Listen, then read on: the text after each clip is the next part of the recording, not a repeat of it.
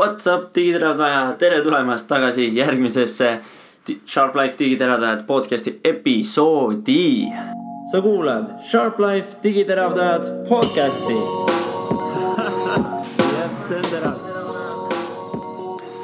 Ehk siis, millest me täna räägime? Täna on uus päev, uus nädal on tegelikult juba läbi saamas. Täna on siis reedene päev, kui ma seda podcasti lindistan. Ja quick update siis, et millest ma eelmine kord rääkisin, oli siis 2019 aasta produktiivsuse strateegia ja nüüd ongi tegelikult läbi saamas esimene nädal, kui ma seda strateegiat olen ka nii-öelda teadlikult rakendanud.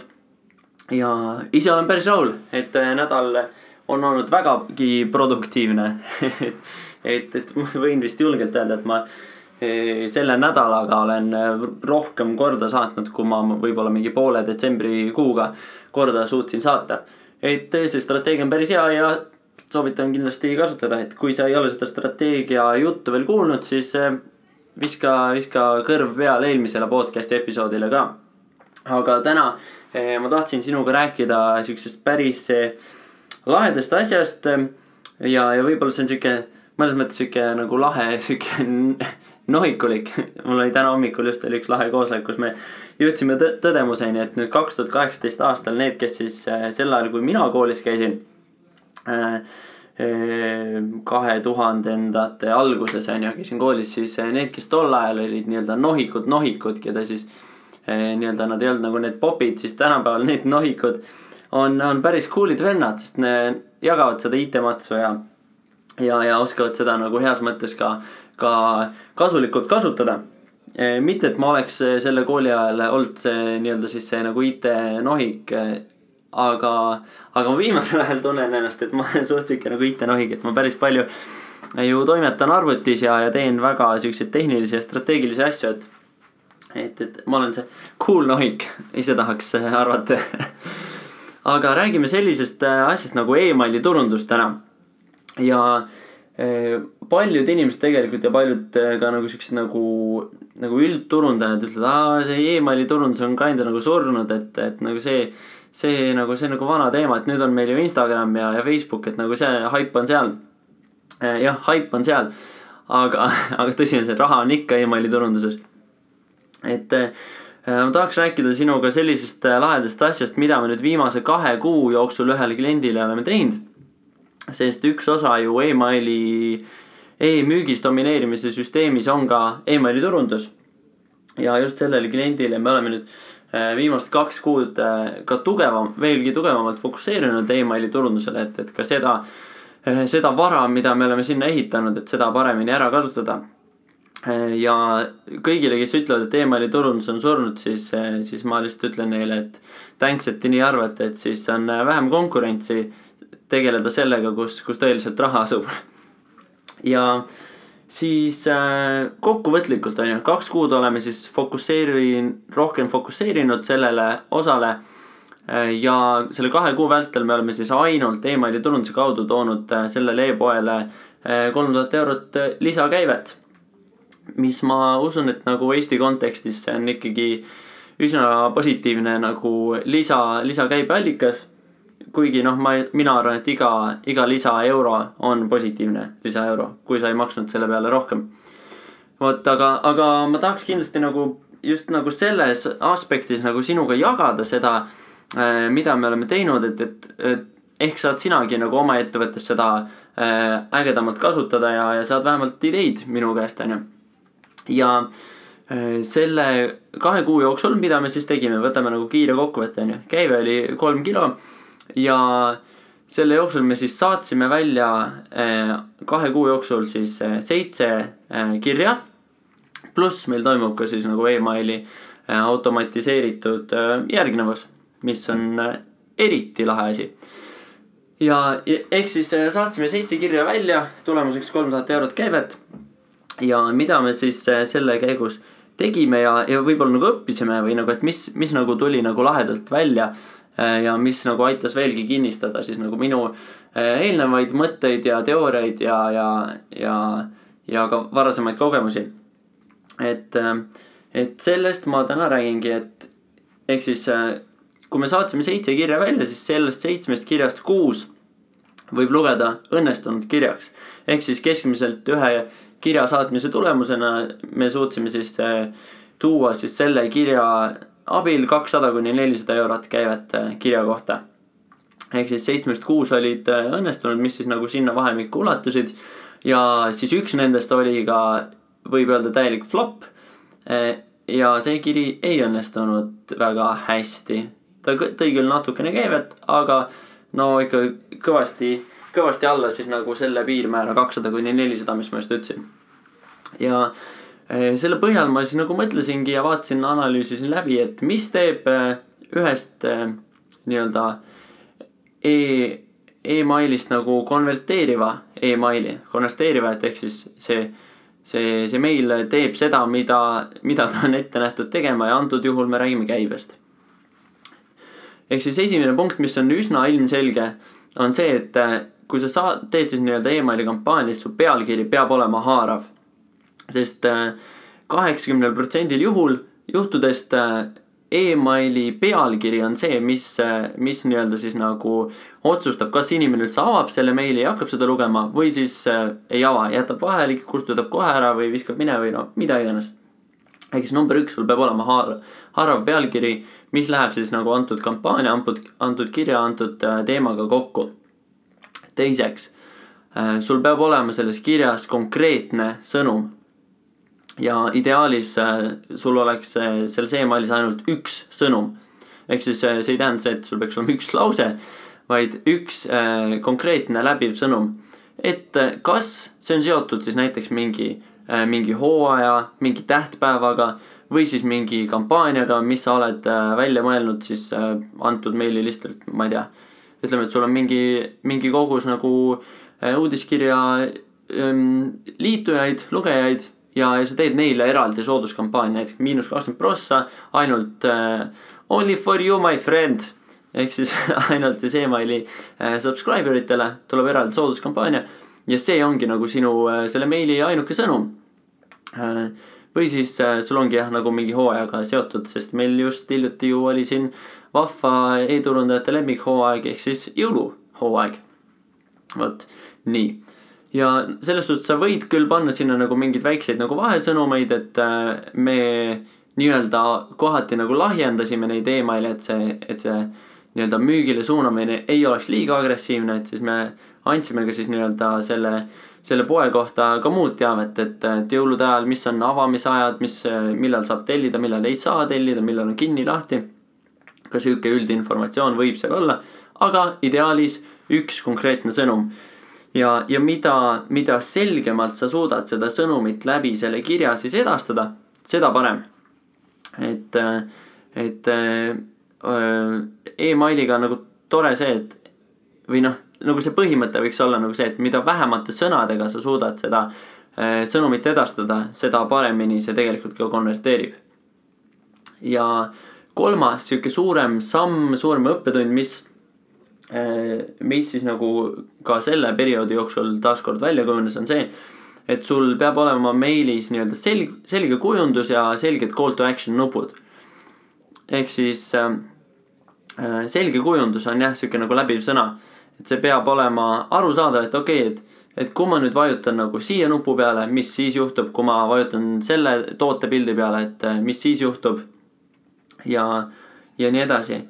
Ja loomulikult ka siuke sharp tip on see, et kui sul on, ütleme, et sul on e-pood, sa teed siis nii-öelda konversioonikampaania e-mailis ja sa paned oma meilile siis pildid oma toodetest, sul on, ma ei tea, joped, saapad, ma ei tea, mingid pirukad, no mida iganes sa müüd. Ja sa paned siis sinna pildi ja inimene, kui ta nüüd vajutab selle pildi peale, siis see on sinu ülesanne, et inimene nüüd maanduks selle sama tootelehe peal.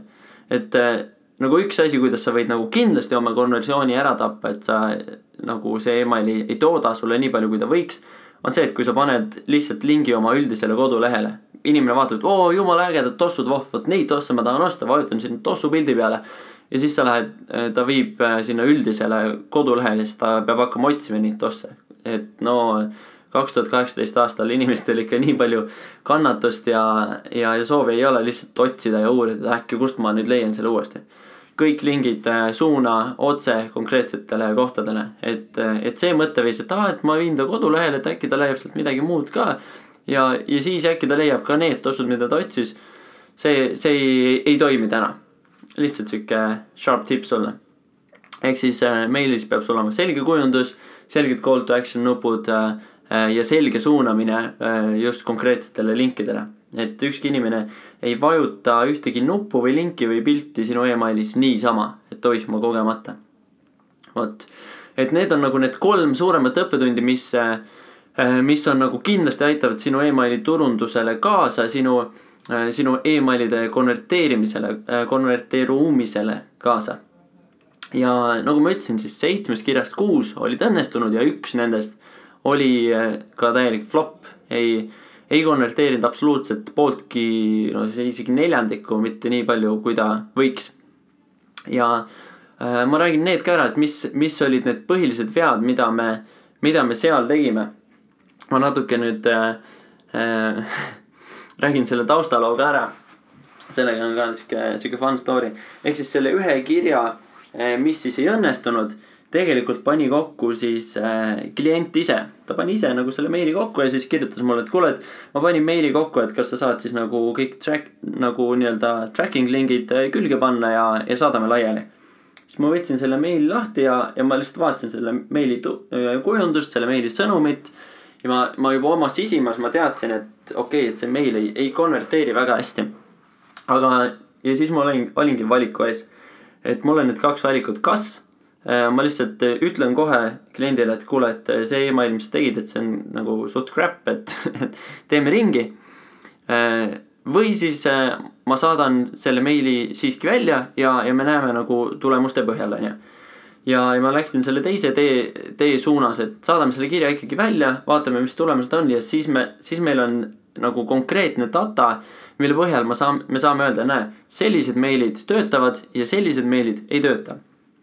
Ehk siis kui ma oleks lihtsalt talle hakanud rääkima, et kuule, et mul on tunne, et see meil on crap, siis oleks võinud juhtuda lihtsalt see, et ma nagu solvan oma kliente, et tema nägi kõvasti nüüd vaeva, pani e-maili kokku ja ma ütlen talle, et kuule, mingid crap'id, mingi jama ajad siin kokku. Et ma võin sellest suhtes nagu solvata, aga nüüd, kui me saatsime selle kirja siiski välja, et jah, okei, et meil jäi võib-olla mingi 100-200 eurot käivad saamata, aga meil on konkreetne data olemas, mis näitab, et millised meilid töötavad ja millised ei tööta. Ja mis olid siis nagu 2 kõige suuremat viga selles meilis, miks ei töötanud, oli see number 1, selle meili sõnum oli liiga üldine. Ehk siis see oli nagu siuke lihtsalt siuke toretsev kiri ja väga siukse nõrga call to action'iga. See oli number 1 asi, mis koheselt siis nagu seda konversiooni alla tõi. Ja teiseks on siis see, et selle kirja disain mobiili vaates ei olnud toimiv ja nagu me siis kõik juba teame, kõik digiteravdajad, kes me siin oleme ja seda podcasti rõõmsalt iga kord kuulame, siis mobiili traffic tänapäeval on juba suurema hulgaga kui lihtsalt desktopis. Ehk siis sa pead alati ka jälgima seda, et sinu meili disain toimiks loogiliselt ja mugavalt ka mobiilis ja arvesse tuleb võtta kes nagu erinevaid mobiilide mõõtmeid, et meil on ju siin tänapäeval meil on iPhone plussid, mis on varsti juba hakkavad siin tahvlimõõtu võtma ja siis meil on ka muud telefonid, mis on veel väiksemate ekraanidega. Ehk siis antud meilis kõige suurem probleem oli see, et selle meili siis see header pilt, ehk siis see esimene pilt, mida nagu inimene kohe näeb, kui see meil lahti tuleb, oli siis kogu ekraani suuruses. Ehk siis kui näiteks inimene, kes on mõtleb, et ma põgusalt vaatan seda meili, teeb lihtsalt selle meili lahti ja näeb, et see meil on lihtsalt üks suur pilt. Ja see pilt ei olnud mingi, et seal pildil ei olnud mingit teksti, ei olnud mingit nagu call to action'it, vaid see lihtsalt oli üks pilt. Ja ma arvan, et mõned inimesed lihtsalt vaatasid seda pilti ja nad isegi ei hakanud seda meili allapoole kerima ja lugema. Et see oli nagu üks suur disaini viga, mida selles kirjas sai siis tehtud. ja siis võib-olla õppetund sulle, et saad õppida siis teiste ettevõtjate vigadest, et alati jälgi, et su meilidisain mobiilis oleks loogiline ja mugav ja ka see, et su sõnum jõuaks siis, su peamine sõnum jõuaks ka kohale, isegi kui inimene ei hakka seda meili allapoole kerima. Et siuksed asjad, mida jälgida. Vot siuksed olid meie õppetunnid siis viimase 2 kuu jooksul meiliturunduses. Aga ma kindlasti nagu tahan veel kord rõhutada seda, et kõik inimesed, kes ütlevad, et meiliturundus ei tööta, siis nende eest ma soovitan joosta kiiresti ja joosta kaugele, sest nad tõenäoliselt ei ole praktikud. Ja ainuke asi, millega sa saad siis nagu konkreetselt öelda, kas midagi toimib või ei toimi, on siis, kui sa oled selle ise läbi testinud, läbi proovinud, ka siis nii-öelda tõesti nagu mingi aja jooksul või mingi kindla suurema ja arvestatava mahu põhjal. Vot siuksed mõtted ja lood on siis e-maili turunduse teemal sulle. Ma loodan, et see podcast kindlasti annab sulle häid loomulikult mõtteid, aga tänane podcast oligi tõesti juba siuke strateegilisem, konkreetsem, et mida teha ja mida mitte teha, kui sa e-maili turundust kasutad. Ja ma loodan, et see äkki inspireerib sind ka oma ettevõttes ja oma toimingutes e-maili turundust rohkem kasutama. Vot. Ja kui sa loomulikult said siit häid mõtteid, mida sa tunned, et äkki kellelgi teisel on ka sellest kasu, siis julgelt jaga seda podcasti, kui sul tekib mingeid küsimusi nendel teemadel, mida ma räägin tänases podcastis või siis ka eelnevates, siis julgelt pöördu minu poole.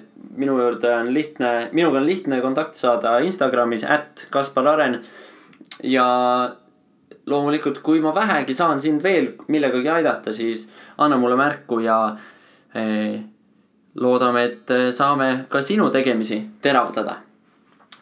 Kohtume juba järgmises podcastis ja püsi terav. Sa kuulad Sharp Life digiteravdajad podcasti. Jep, see on terav.